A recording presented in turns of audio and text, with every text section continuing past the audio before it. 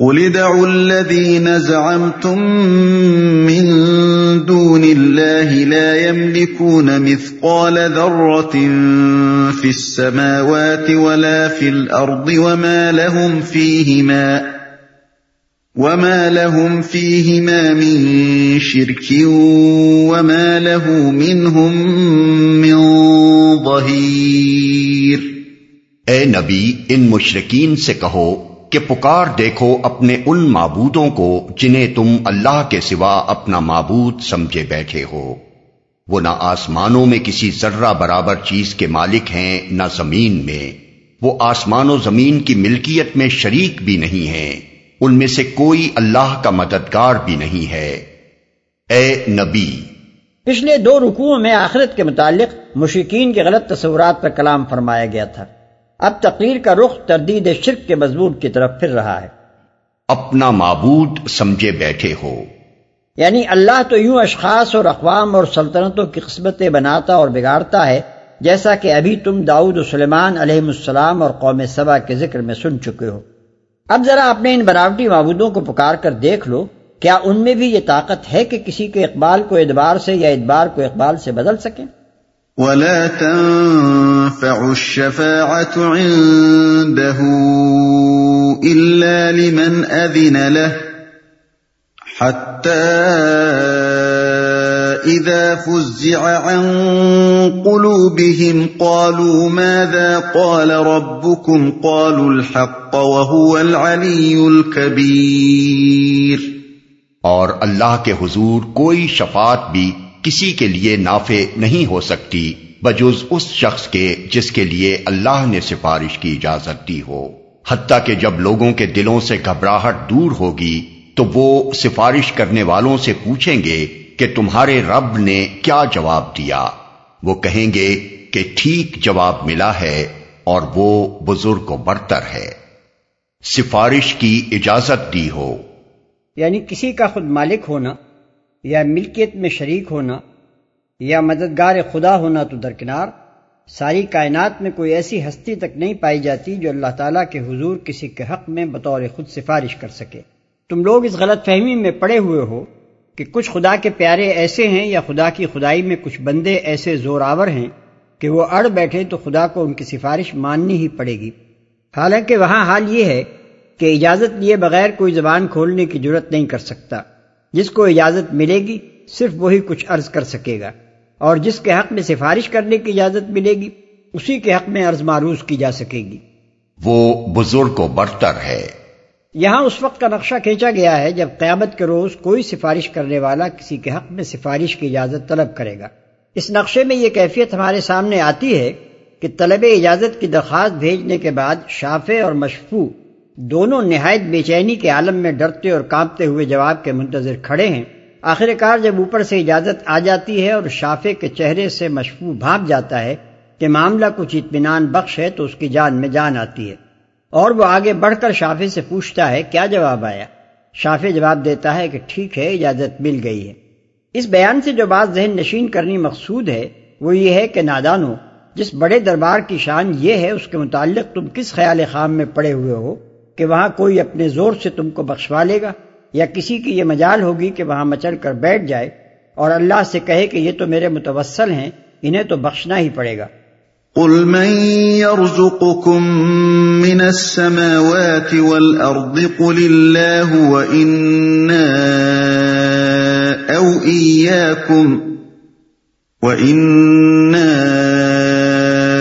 إياكم لعلى هدى أو في ضلال مبين۔ اے نبی، ان سے پوچھو کون تم کو آسمانوں اور زمین سے رزق دیتا ہے؟ کہو اللہ۔ اب لا محالہ ہم میں اور تم میں سے کوئی ایک ہی ہدایت پر ہے یا کھلی گمراہی میں پڑا ہوا ہے۔ کہو اللہ۔ سوال اور جواب کے درمیان ایک لطیف خلا ہے۔ مخاطب مشرکین تھے جو صرف یہی نہیں کہ اللہ کی ہستی کے منکر نہ تھے بلکہ یہ بھی جانتے اور مانتے تھے کہ رزق کی کنجیاں اسی کے ہاتھ میں ہیں، مگر اس کے باوجود وہ دوسروں کو خدائی میں شریک ٹھہراتے تھے۔ اب جو ان کے سامنے یہ سوال پیش کیا گیا کہ بتاؤ کون تمہیں آسمان و زمین سے رزق دیتا ہے، تو وہ مشکل میں پڑ گئے۔ اللہ کے سوا کسی اور کا نام لیتے ہیں تو خود اپنے اور اپنی قوم کے عقیدے کے خلاف بات کہتے ہیں۔ ہٹ دھرمی کی بنا پر ایسی بات کہہ بھی دیں تو ڈرتے ہیں کہ خود اپنی قوم کے لوگ ہی اس کی تردید کے لیے اٹھ کھڑے ہوں گے، اور اگر تسلیم کر لیتے ہیں کہ اللہ ہی رزق دینے والا ہے تو فوراً دوسرا سوال یہ سامنے آ جاتا ہے کہ پھر یہ دوسرے کس مرض کی دوا ہیں جنہیں تم نے خدا بنا رکھا ہے؟ رزق تو دے اللہ اور پوجے جائیں یہ، آخر تمہاری عقل کہاں ماری گئی ہے کہ اتنی بات بھی نہیں سمجھتے؟ اس دوگنا مشکل میں پڑھ کر وہ دم بخود رہ جاتے ہیں، نہ یہ کہتے ہیں کہ اللہ ہی رزق دینے والا ہے، نہ یہ کہتے ہیں کہ کوئی دوسرا معبود رازق ہے۔ پوچھنے والا جب دیکھتا ہے کہ یہ لوگ کچھ نہیں بولتے تو وہ خود اپنے سوال کا جواب دیتا ہے کہ اللہ کھلی گمراہی میں پڑا ہوا ہے۔ اس فقرے میں حکمت تبلیغ کا ایک اہم نقطہ پوشیدہ ہے۔ اوپر کے سوال و جواب کا منطقی نتیجہ یہ تھا کہ جو اللہ ہی کی بندگی و پرستش کرتا ہے وہ ہدایت پر ہو، اور جو اس کے سوا دوسروں کی بندگی بجا لاتا ہے وہ گمراہی میں مبتلا ہو۔ اس بنا پر بظاہر تو اس کے بعد کہنا یہ چاہیے تھا کہ ہم ہدایت پر ہیں اور تم گمراہ ہو، لیکن اس طرح دو ٹوک بات کہہ دینا حق گوئی کے اعتبار سے خواہ کتنا ہی درست ہوتا، حکمت تبلیغ کے لحاظ سے درست نہ ہوتا، کیونکہ جب کسی شخص کو مخاطب کر کے آپ صاف صاف گمراہ کہہ دیں اور خود اپنے برسر ہدایت ہونے کا دعویٰ کریں تو وہ ضد میں مبتلا ہو جائے گا اور سچائی کے لیے اس کے دل کے دروازے بند ہو جائیں گے۔ اللہ کے رسول چونکہ مجرد حق گوئی کے لیے نہیں بھیجے جاتے بلکہ ان کے سپرد یہ کام بھی ہوتا ہے کہ زیادہ سے زیادہ حکیمانہ طریقے سے بگڑے ہوئے لوگوں کی اصلاح کریں۔ اس لیے اللہ تعالیٰ نے یہ نہیں فرمایا کہ اے نبی اس سوال و جواب کے بعد اب تم ان لوگوں سے صاف کہہ دو کہ تم سب گمراہ ہو اور ہدایت پر صرف ہم ہیں۔ اس کے بجائے تلقین یہ فرمائی گئی کہ انہیں اب یوں سمجھاؤ، ان سے کہو ہمارے اور تمہارے درمیان یہ فرق تو کھل گیا کہ ہم اسی کو معبود مانتے ہیں جو رزق دینے والا ہے، اور تم ان کو معبود بنا رہے ہو جو رزق دینے والے نہیں ہیں۔ اب یہ کسی طرح ممکن نہیں ہے کہ ہم اور تم دونوں بیک وقت راہ راست پر ہوں۔ اس صریح فرق کے ساتھ تو ہم میں سے ایک ہی راہ راست پر ہو سکتا ہے اور دوسرا لامحالہ گمراہ ٹھہرتا ہے۔ اس کے بعد یہ سوچنا تمہارا اپنا کام ہے کہ دلیل کس کے برسر ہدایت ہونے کا فیصلہ کر رہی ہے اور کون اس کی روح سے گمراہ ہے۔ قل لا تسألون عما أجرمنا ولا نسأل عما تعملون۔ ان سے کہو جو قصور ہم نے کیا ہو اس کی کوئی باز پرس تم سے نہ ہوگی، اور جو کچھ تم کر رہے ہو اس کی کوئی جواب طلبی ہم سے نہیں کی جائے گی۔ اوپر کی بات سامعین کو پہلے ہی سوچنے پر مجبور کر چکی تھی۔ اس پر مزید ایک فقرہ یہ فرما دیا گیا تاکہ وہ اور زیادہ تفکر سے کام لیں۔ اس سے ان کو یہ احساس دلایا گیا کہ ہدایت اور گمراہی کے اس معاملے کا ٹھیک ٹھیک فیصلہ کرنا ہم میں سے ہر ایک کے اپنے مفاد کا تقاضا ہے۔ فرض کرو کہ ہم گمراہ ہیں تو اپنی اس گمراہی کا خمیازہ ہم ہی بھگتیں گے، تم پر اس کی کوئی پکڑ نہ ہوگی۔ اس لیے یہ ہمارے اپنے مفاد کا تقاضا ہے کہ کوئی عقیدہ اختیار کرنے سے پہلے خوب سوچ لیں کہ کہیں ہم غلط راہ پر تو نہیں جا رہے ہیں۔ اسی طرح تم کو بھی ہماری کسی غرض کے لیے نہیں بلکہ خود اپنی ہی خیرخواہی کی خاطر ایک عقیدے پر جمنے سے پہلے اچھی طرح سوچ لینا چاہیے کہ کہیں تم کسی باطل نظریے پر تو اپنی زندگی کی ساری پونجی نہیں لگا رہے ہو۔ اس معاملے میں اگر تم نے ٹھوکر کھائی تو تمہارا اپنا ہی نقصان ہوگا، ہمارا کچھ نہ بگڑے گا۔ قل يجمع بيننا ربنا ثم يفتح بيننا بالحق وهو الفتاح العليم۔ کہو ہمارا رب ہم کو جمع کرے گا، پھر ہمارے درمیان ٹھیک ٹھیک فیصلہ کر دے گا، وہ ایسا زبردست حاکم ہے جو سب کچھ جانتا ہے۔ یہ اس معاملے پر غور کرنے کے لیے آخری اور سب سے بڑا محرک ہے جس کی طرف سامعین کی توجہ دلائی گئی ہے۔ یہ بات اسی حد پر ختم نہیں ہو جاتی کہ اس زندگی میں ہمارے اور تمہارے درمیان حق و باطل کا اختلاف ہے اور ہم میں سے کوئی ایک ہی حق پر ہے، بلکہ اس کے آگے حقیقت نفس الامری یہ بھی ہے کہ ہمیں اور تمہیں دونوں ہی کو اپنے رب کے سامنے حاضر ہونا ہے، اور رب وہ ہے جو حقیقت کو بھی جانتا ہے اور ہم دونوں گروہوں کے حالات سے بھی پوری طرح باخبر ہے۔ وہاں جا کر نہ صرف اس امر کا فیصلہ ہوگا کہ ہم میں اور تم میں سے کون حق پر تھا اور باطل پر کون، بلکہ اس مقدمے کا فیصلہ بھی ہو جائے گا کہ ہم نے تم پر حق واضح کرنے کے لیے کیا کچھ کیا اور تم نے باطل پرستی کی ضد میں آ کر ہماری مخالفت کس کس طرح کی۔ قل ارونی الذین الحقتم به شرکاء کلا بل هو اللہ العزیز الحکیم۔ ان سے کہو ذرا مجھے دکھاؤ تو صحیح وہ کون ہستیاں ہیں جنہیں تم نے اس کے ساتھ شریک لگا رکھا ہے، ہرگز نہیں، زبردست اور دانا تو بس وہ اللہ ہی ہے، شریک لگا رکھا ہے۔ یعنی قبل اس کے کہ تم ان معبودوں کے بھروسے پر اتنا بڑا خطرہ مول لو، ذرا مجھے یہی بتا دو کہ ان میں سے کون اتنا زور آور ہے کہ اللہ کی عدالت میں وہ تمہارا حمایتی بن کر اٹھ سکتا ہو اور تمہیں اس کی گرفت سے بچا سکتا ہو۔ وما ارسلناك الا كافة للناس بشيرا ونذيرا ولكن اكثر الناس لا يعلمون۔ اور اے نبی، ہم نے تم کو تمام ہی انسانوں کے لیے بشیر و نذیر بنا کر بھیجا ہے، مگر اکثر لوگ جانتے نہیں ہیں۔ یعنی تم صرف اسی شہر یا اسی ملک یا اسی زمانے کے لوگوں کے لیے نہیں، بلکہ تمام دنیا کے انسانوں کے لیے اور ہمیشہ کے لیے نبی بنا کر بھیجے گئے ہو، مگر یہ تمہارے ہم عصر اہل وطن تمہاری قدر و منزلت کو نہیں سمجھتے، اور ان کو احساس نہیں ہے کہ کیسی عظیم ہستی کی بعثت سے ان کو نوازا گیا۔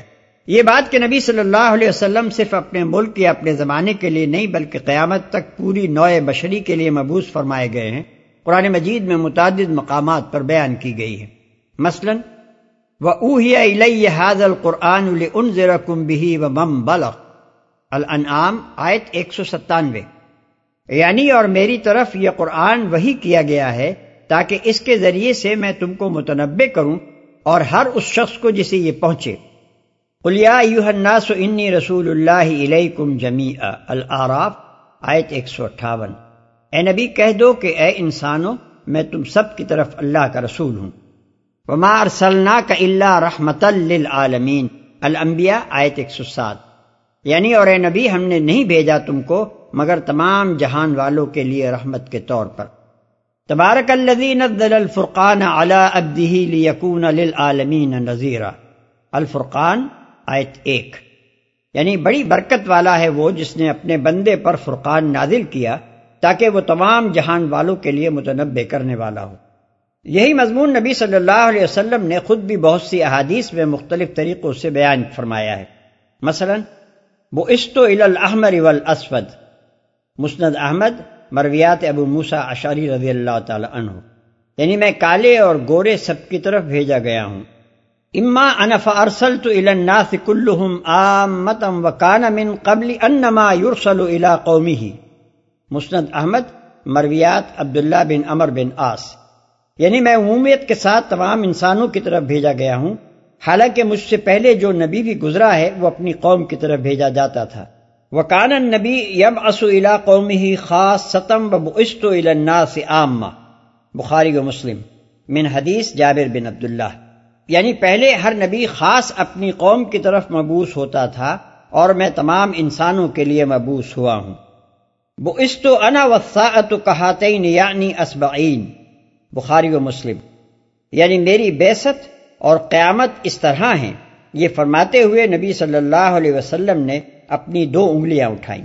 مطلب یہ تھا کہ جس طرح ان 2 انگلیوں کے درمیان کوئی تیسری انگلی حائل نہیں ہے، اسی طرح میرے اور قیامت کے درمیان بھی کوئی نبوت نہیں ہے، میرے بعد بس قیامت ہی ہے اور قیامت تک میں ہی نبی رہنے والا ہوں۔ وَيَقُولُونَ مَتَى هَذَا الْوَعْدُ إِن كُنتُمْ صَادِقِينَ، یہ لوگ تم سے کہتے ہیں کہ وہ قیامت کا وعدہ کب پورا ہوگا اگر تم سچے ہو۔ یعنی جس وقت کے متعلق ابھی تم نے کہا ہے کہ ہمارا رب ہم کو جمع کرے گا اور ہمارے درمیان ٹھیک ٹھیک فیصلہ کر دے گا، وہ وقت آخر کب آئے گا؟ ایک مدت سے ہمارا اور تمہارا مقدمہ چل رہا ہے، ہم تمہیں بار بار جھٹلا چکے ہیں اور کھلم کھلا تمہاری مخالفت کیے جا رہے ہیں، اب اس کا فیصلہ کیوں نہیں کر ڈالا جاتا؟ قُل لَّكُم مِّيعَادُ يَوْمٍ لَّا تَسْتَأْخِرُونَ عَنْهُ سَاعَةً وَلَا تَسْتَقْدِمُونَ، کہو تمہارے لیے ایک ایسے دن کی میعاد مقرر ہے جس کے آنے میں نہ ایک گھڑی بھر کی تاخیر تم کر سکتے ہو اور نہ ایک گھڑی بھر پہلے اسے لا سکتے ہو۔ دوسرے الفاظ میں اس جواب کا مطلب یہ ہے کہ اللہ تعالیٰ کے فیصلے تمہاری خواہشات کے تابع نہیں ہیں کہ کسی کام کے لیے جو وقت تم مقرر کرو اسی وقت پر وہ اس کام کو کرنے کا پابند ہو۔ اپنے معاملات کو وہ اپنی ہی ثوابدید کے مطابق انجام دیتا ہے۔ تم اسے کیا سمجھ سکتے ہو کہ اللہ کی اسکیم میں نوع انسانی کو کب تک اس دنیا کے اندر کام کرنے کا موقع ملنا ہے، کتنے اشخاص اور کتنی قوموں کی کس کس طرح آزمائش ہونی ہے، اور کون سا وقت اس کے لیے موزوں ہے کہ اس دفتر کو لپیٹ دیا جائے اور تمام اولین و آخرین کو محاسبے کے لیے طلب کر لیا جائے۔ اس کام کا جو وقت اللہ ہی کی اسکیم میں مقرر ہے اسی وقت پر یہ کام ہوگا، نہ تمہارے تقاضوں سے وہ وقت ایک سیکنڈ پہلے آئے گا اور نہ تمہاری التجاؤں سے وہ ایک سیکنڈ کے لیے ٹل سکے گا۔